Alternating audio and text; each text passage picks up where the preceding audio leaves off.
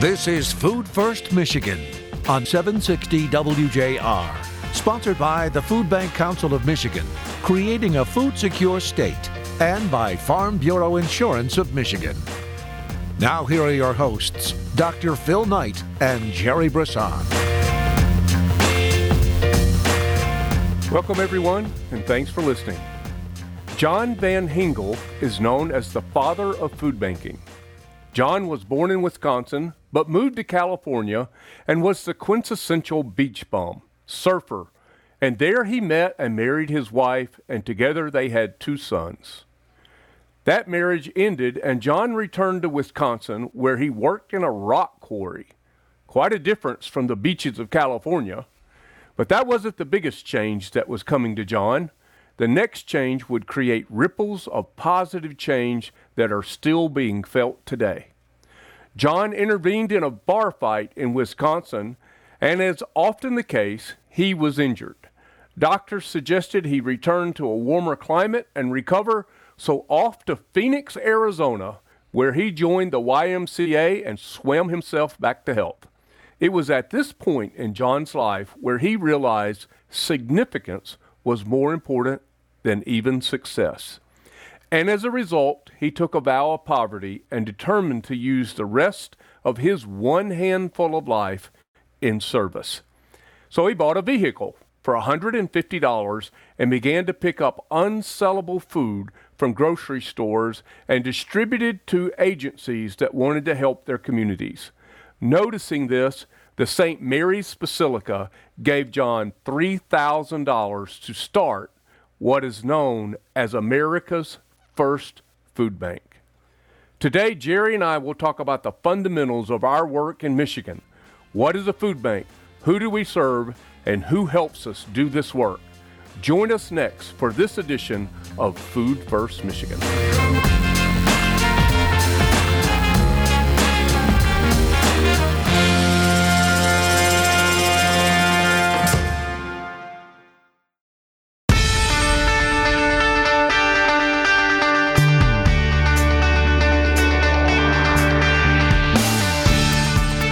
Welcome back, everyone. Thanks for being with Jerry and I today. Jerry Brisson, the CEO and president at Gleaners Community Food Bank and the president for the board of directors at the Food Bank Council of Michigan. And there are so many other titles that I could say and list about you, but you know, yeah. It would just be boring, though. No, not at all. Not at all.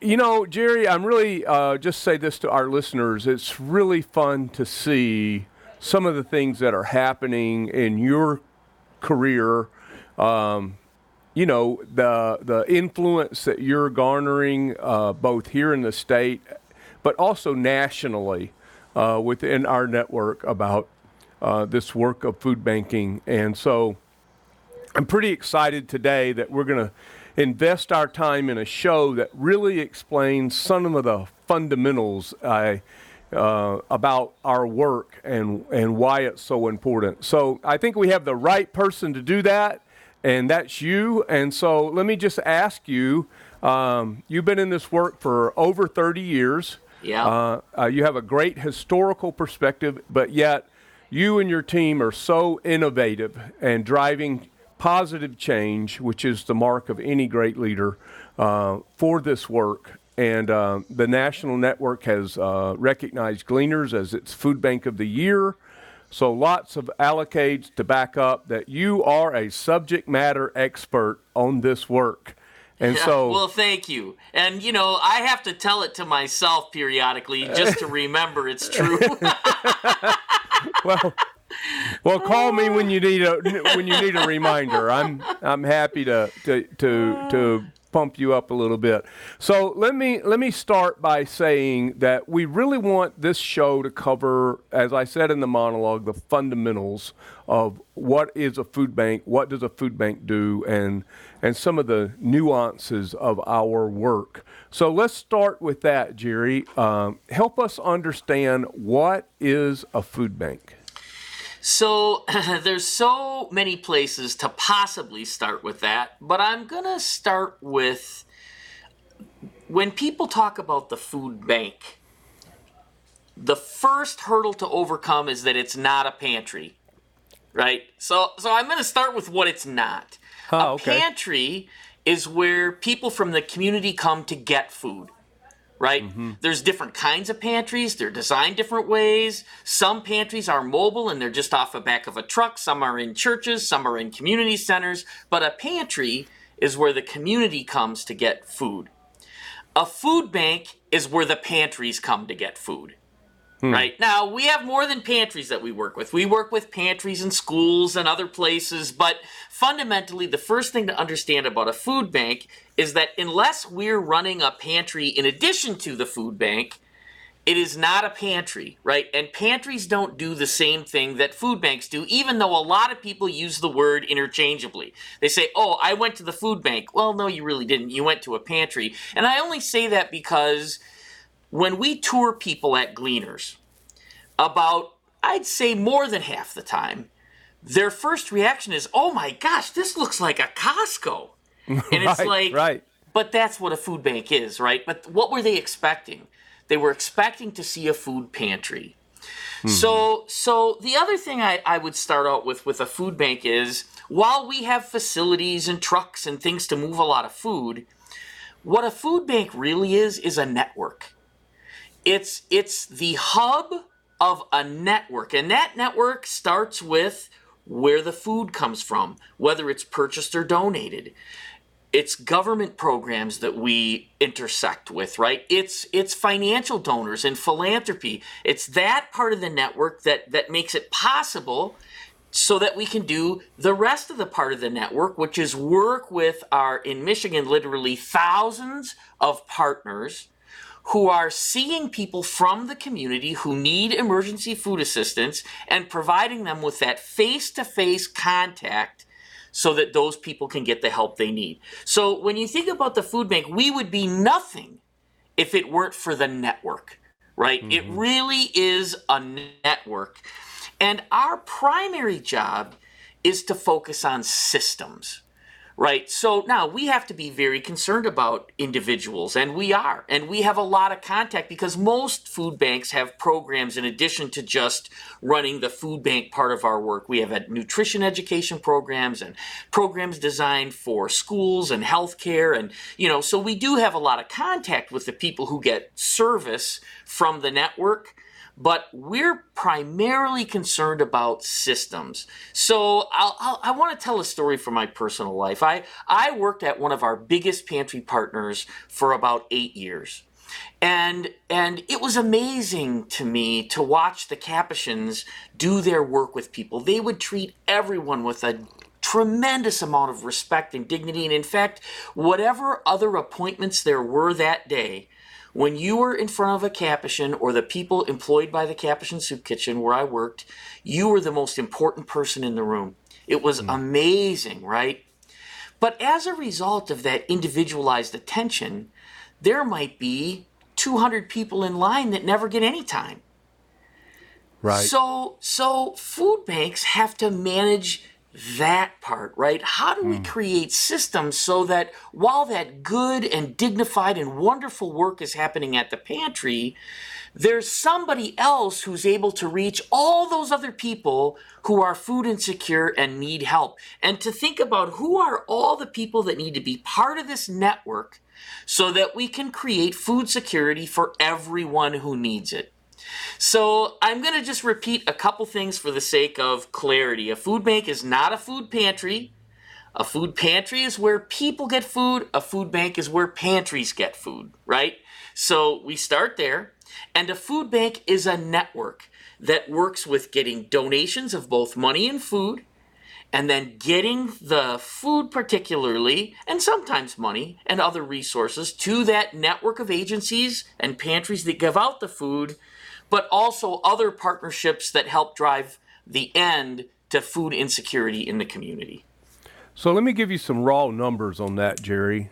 So there are 7 Feeding America food banks that are a part of the Food Bank Council that serve our state.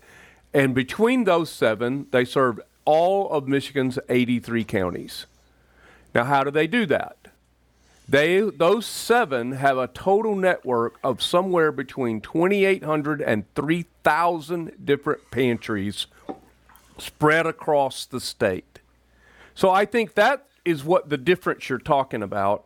And I really like how you say that a pantry is where people come to get food, and a food bank is where the pantry comes to get food.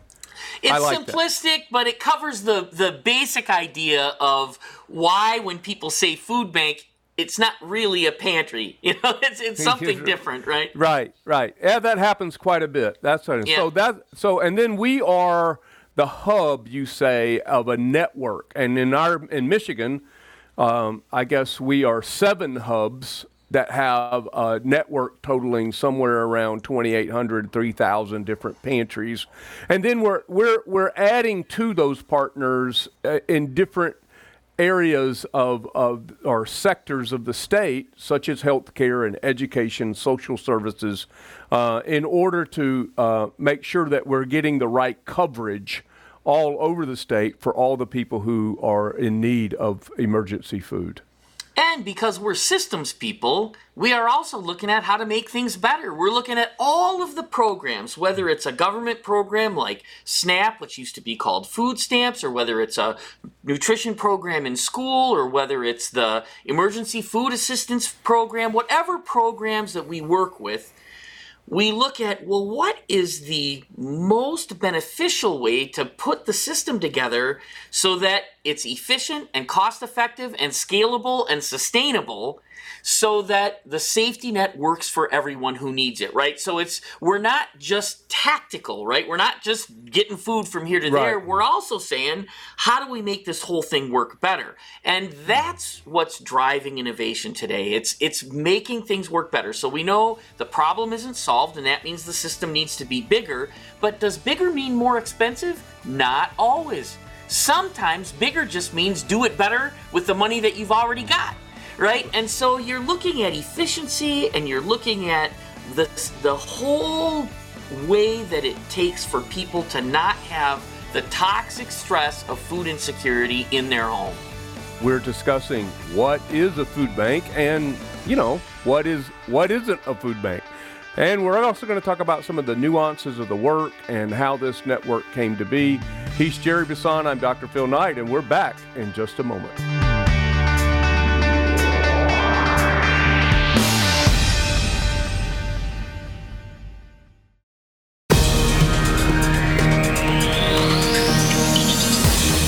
Contact the Food Bank Council of Michigan at fbcmich.org.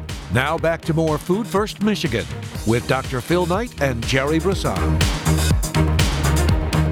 WJR and wherever you get your favorite podcasts from, and certainly we have to be one of your favorites. So thanks for listening wherever you're listening. Jerry, we're talking about what is a food bank. You just put the cookies on the right shelf there. I even understood it, and that's always a good thing. But food banks are working through a network of pantries, in our case here in Michigan, of over 2,800 different pantries. And as you said, there's lots of different kinds of pantries. But a pantry's in business, a food bank's in business because people need food. They need help. They need someone to come alongside of them. And so who are those people, and why are they there? Yeah, and why do people even work at a food bank is the answer to the same question. Because of the people, right? It's people who care about people, and that's why everyone who gets involved in this work gets involved ultimately, is because of who we serve. And so I want to start with the top 3 things that create a need for emergency and supplemental food assistance. And those things are unemployment or underemployment, the loss of a breadwinner from the home, usually due to a death or a divorce, and health care crises. Those are the urgent things that happen in people's lives that create the need for a systematic approach to dealing with food insecurity. And again, they're not the only things, but they're the big drivers, right? The things that have always been happening. And I will say, though people tell us sometimes that we should be putting ourselves out of business, I don't believe that will ever be possible. There will always be a need for the safety net, because even in the best economies, there is some unemployment and some underemployment everywhere in the world. This isn't something you can just fix. There will be the loss of breadwinners from the home due to death and divorce. That will happen. And there will be healthcare crises. We are not going to have a perfectly healthy society ever. It's never going to happen. Now, we can affect all those things, but fundamentally, we got to have a safety net always, right? We will never be totally out of business. So that being said, you have people going through these crises in their lives. Now, we also know that people make choices that aren't always the best choices, too. It's not just systems. It's also people who don't have enough money, but they have a couple kids, and you say, well, could they have chosen something different? I don't know. But the bottom line is you have to care for those kids regardless. And so you when you look at who comes for help, a lot of those things are because stuff happens in life that you can't control, and some of those things are because we do make bad choices, and none of us are perfect. And so we take all of that put together, and we say, there will always be, and there is, people who need our help. But the good news is, when they get help, most people don't keep using it forever and ever and ever. True. It's another thing. People think that, oh my God, once somebody gets help, they're now, totally, they're going to be stuck in that system. They're never going to get out. But that's not our experience. Our experience is that people need help for a few months, and they want to help themselves first. By and large, it doesn't mean there aren't exceptions to the rule, but by and large, the people that come and get the help and then move on. So the who we help are people who are having a crisis in their life for a couple of really important reasons that are never going to go away entirely. And we try to give them enough so they don't have to worry about, do I have all the food I need for my household? That's the basics of it. Well, then you say, yeah, but Jerry, who are they? Well, 40% of the people we help are members of households under 18 years of old. Or 18 years of age, that is. 17% are over 60. Over half have at least one employed adult in the home. Over half, right? 63% receive food stamps or SNAP, which means 37% don't, right? 93% of the children who are being served through the pantry network are participating in a school lunch program, right? So that means they have to be at 180% of poverty or below, but 68% are at or below the poverty line. Wow. Those are just some of who we serve. So what does a pantry do? A pantry develops trust in the community that here is a place you can come without judgment to get a good mix of food that's going to help you make it through the end of the month. When you've got more month than money, as a wise man often says, the pantry is there to help you make sure that you can get what you need that's not too far away for you to travel. And so that pantry network, which is largely made up of volunteers, exists to be that link between the people who need the help and the food bank and the network of supporters that want to help all the people in those situations. And so they do things like they welcome people, they keep track of who's coming in some basic ways, they ask some basic questions about income and what's bringing this person here today. They do a lot of face-to-face really caring and having empathy for the people that come. They show them how to use the system. Now we have a lot of pantries in our network who are collecting some basic amounts of data, so we know things like how far did people have to travel and did you get everything you wanted and needed today, right? So pantries are the places where that fundamental work with people and collecting some information that helps us make the system better and really more important than anything else, that are giving hope and care to people who truly are in a crisis in their life. And Jerry, we talk a lot about on the history of this show about new partners. So we ask the question, right? Who wins when we win? And so we figured out early on that it was very difficult for us to achieve third grade reading level by third grade if kids are struggling and are food insecure. And, as a wise man I hang around once said, or said many times, you cannot have a food secure student in a food insecure home. Right. So food insecurity and partnerships with education, particularly title buildings, is very important. Healthcare, we spend a lot of our time with healthcare, and then we think about social services. How do we interact with them? For people who, like you said, that make too much money for SNAP, but they don't make enough money to be self-sufficient. And so that's where food banks can really come alongside of folks in our network. But to say about healthcare and education and social services, we're really standing on the shoulders of the Pantry Network. And it should be noted, I think, that these are truly volunteers who are motivated to serve their community. They really are. And the other thing is, however food needs to be distributed, whether it's through education or through healthcare or in partnership with businesses that pay low wages or whoever can partner with us who has a vested interest in helping to solve this, pantries are going to be essential. People are going to have some place to get food, and they might not want to get it at the doctor's office. They might not want to get it at a place of employment. They might not want to get it directly at the school where their kids go, right? They might rather go to a really well-designed, dignified, efficient pantry that looks like a grocery store and pick the things they need, and and so whatever our partnerships look like in terms of who really has a stake in solving this, our pantry network is going to be essential for the future. Foundational, I would say, for sure. Yep. Well, Jerry Brisson and Dr. Phil Knight here, we are covering the fundamentals of food banking.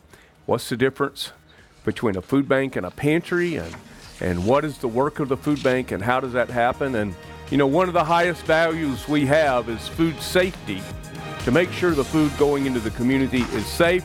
I'm going to get Jerry to talk about that in just a moment. You come back and be with us.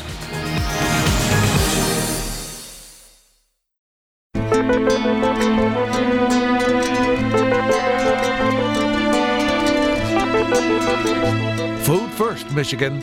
Once again, here's Phil and Jerry.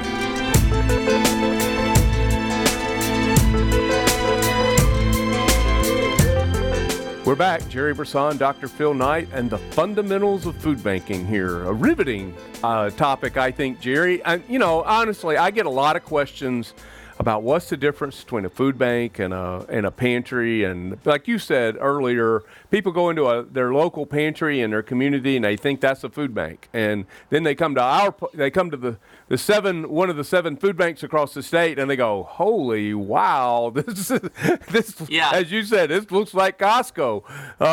It's such a big thing, and I don't, I want to say that I'm not sure that people understand all that goes into this work, and we're trying to do that on a radio show podcast right here to help them understand. But I think probably the next thing to talk about here is what I would determine to be the highest value that food banks have, and that is to make sure that the food that goes into the community through the pantries is safe.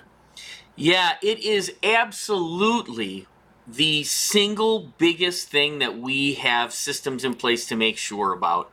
And so you say, well, why is that so hard? Well, there's a lot of reasons why. Whenever you have food, you have pests, and you got to make sure they don't get in the food, right? So you have to have pest control. You have to know how to store food so that it stays fresh as long as possible. You have to know what temperatures to store food at. You have to know what food is good that's being donated. I mean, some people go in their freezer and they say, you know what, this is kind of old. I'm going to give it to the food bank. Well, when you get it, you have to know, is that still good, right? You have to know by how it looks and how it smells. And I mean, there's so many things. And so we train all of our people, not just in the food bank, but in our whole network. We train everybody about food safety and how do you know that food is still good. But that's not all. I don't know how many food recalls there have been in the last week. But I promise you, it's more than 5, and can get up to literally dozens of products that get recalled because of a food safety issue somewhere in the food supply chain, right? Somebody found listeria or E. coli or something. And so there was a huge peanut butter recall not that long ago. And so what happens when those products get recalled? Every food bank in the country, including all of us in Michigan, have to know who got that peanut butter from us. Because we got it from somebody, and now we got to know who got it from us. And we have to let them know, hey, you have some of this peanut butter. Well, how do we know that? Well, it's information systems and the technology that we use to track everything, right? Those systems, right? We have the same inventory system as U.S. Food Service. Literally, we borrowed their system and made a food bank system out of it. And why it can't be entirely the same is because we not only just buy food in case lots, we get tons of food donated, and most inventory systems aren't set up for that. So when food gets donated, we have to have a way to receive it. We have to know what it is, where it came from. Then we have to know where it's going and who got it, so that whenever there's a food recall, we know exactly. And our goal is to get all that food either back or disposed of within 24 hours of the recall. Wow. That's a national standard, and we always do. We always do. Most of the time it's even quicker because the recall isn't that massive, and so you can get to it within hours literally of knowing. So, those inventory and control systems are a huge part of the value that food banks give the network. You could say, well, why don't you get rid of the middleman and give all the food directly to the pantries? That used to be the way it was. And so I worked in a pantry, and we'd get a call from Vlasic, and they would say, I've got 6 truckloads of pickles. Where can I drop them off?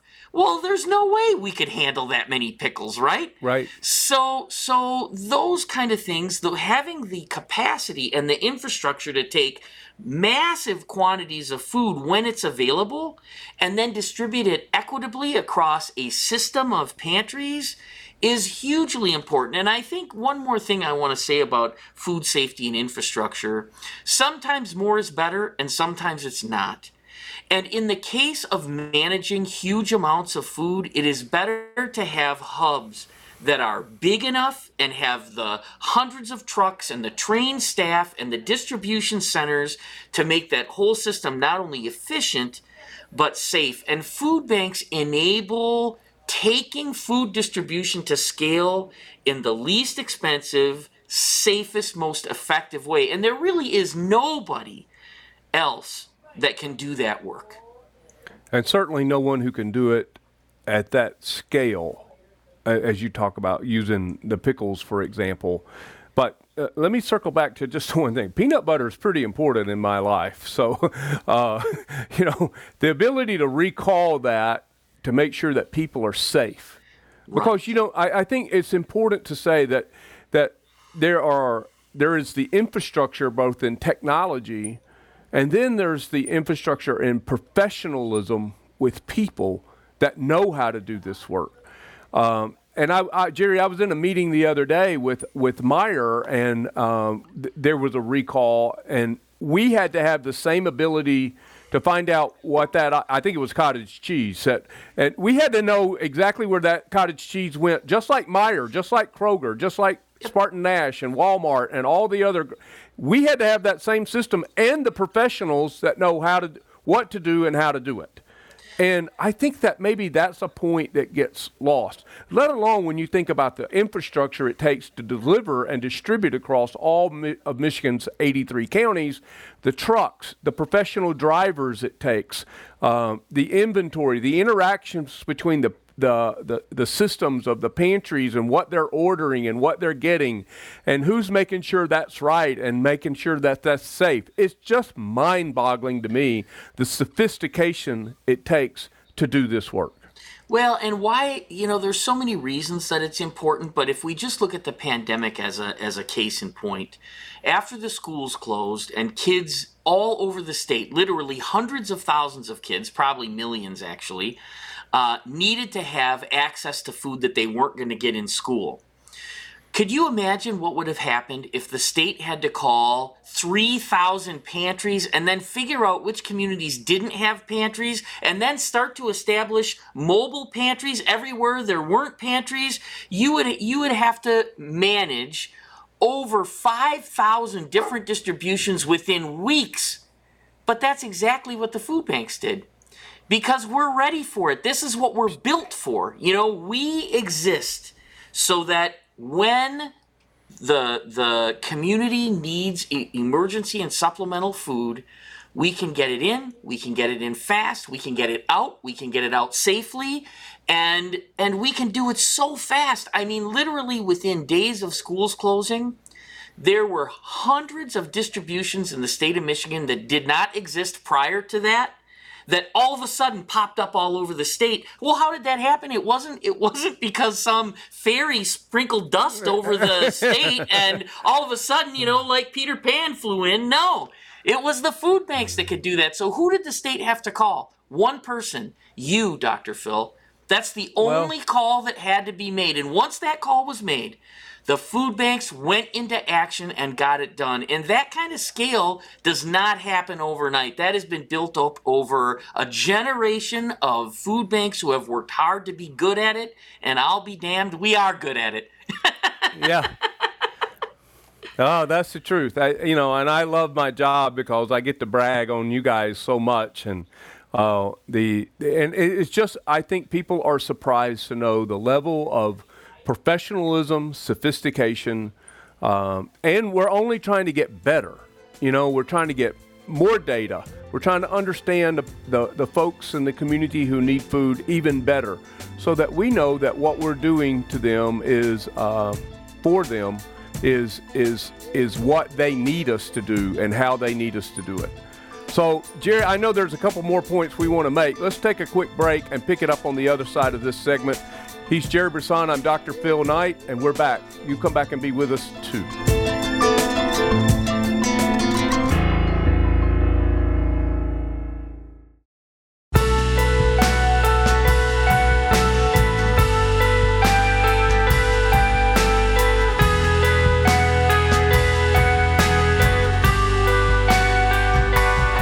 Thanks for being with us, everyone. Jerry Brisson, Dr. Phil Knight, talking about the fundamentals of who we are, what we do, who we do it with, and why it's so important. But, there's a little more thought that goes into this, Jerry, as well, in regard to, well, what's the, popular phrase today, what's the end game? Yeah, so, when we talk about what is a food bank, I think one of the most important things that a food bank is thinking about how to solve food insecurity for everyone all the time. Have a hunger-free community, right? So many times when you're working on the ground, all you're really trying to do is take care of the people in front of you, as I talked about earlier, and that's good, it's healthy, it's holy work, it's really important work. But can we solve this whole problem of food insecurity for everyone that needs help? And the answer is yes, but who thinks about that stuff? And I think that's one of the unique things about food banks. We think about that stuff. So we have these 5 reasons that we just put out there that we say, here's why we think this is solvable ultimately. And we've had this on the show, but I just want to say these 5 reasons really quick. The first reason we think it's solvable is because enough people care. Every major religion in the world says to feed the hungry, right? This isn't something that only a few people care about. Everybody cares about it. We know that child and hunger should never go together.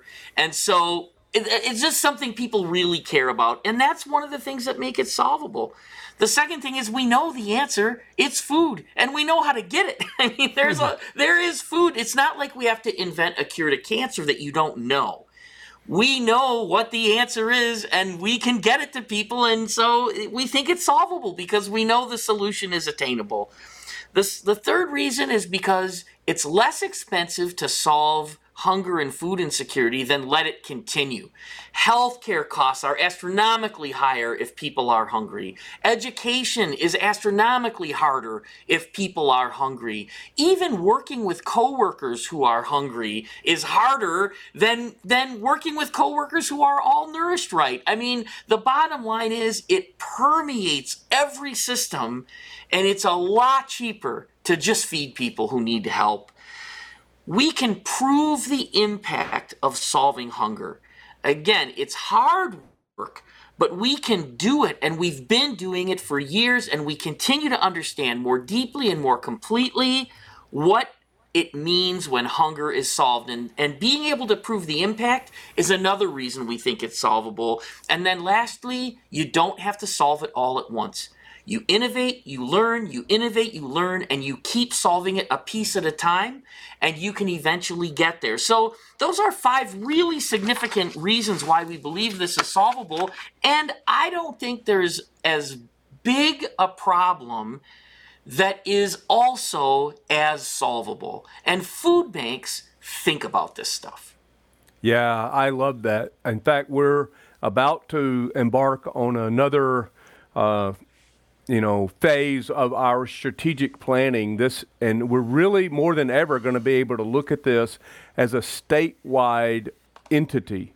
How do these 7 food banks, our entire board of directors, look at this, and how do we do this and accomplish this together?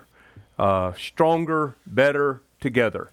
And we're putting that into action. Well, Jerry, thanks for your expertise and sharing so much from 30 plus years of doing this work and having an impact.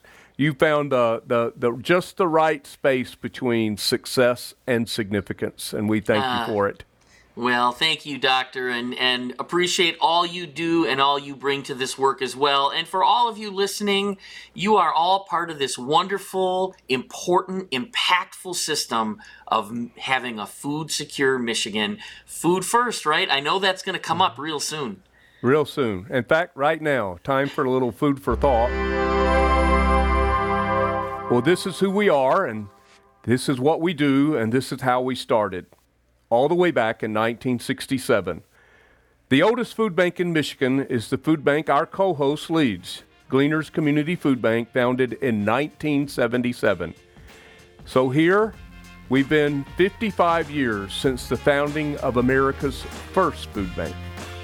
The needs, our methods, the sophistication to do this work is ever changing, but the mission never does. Solve hunger today, create food security as soon as possible. And we do that by putting and keeping food first, folks. Food first.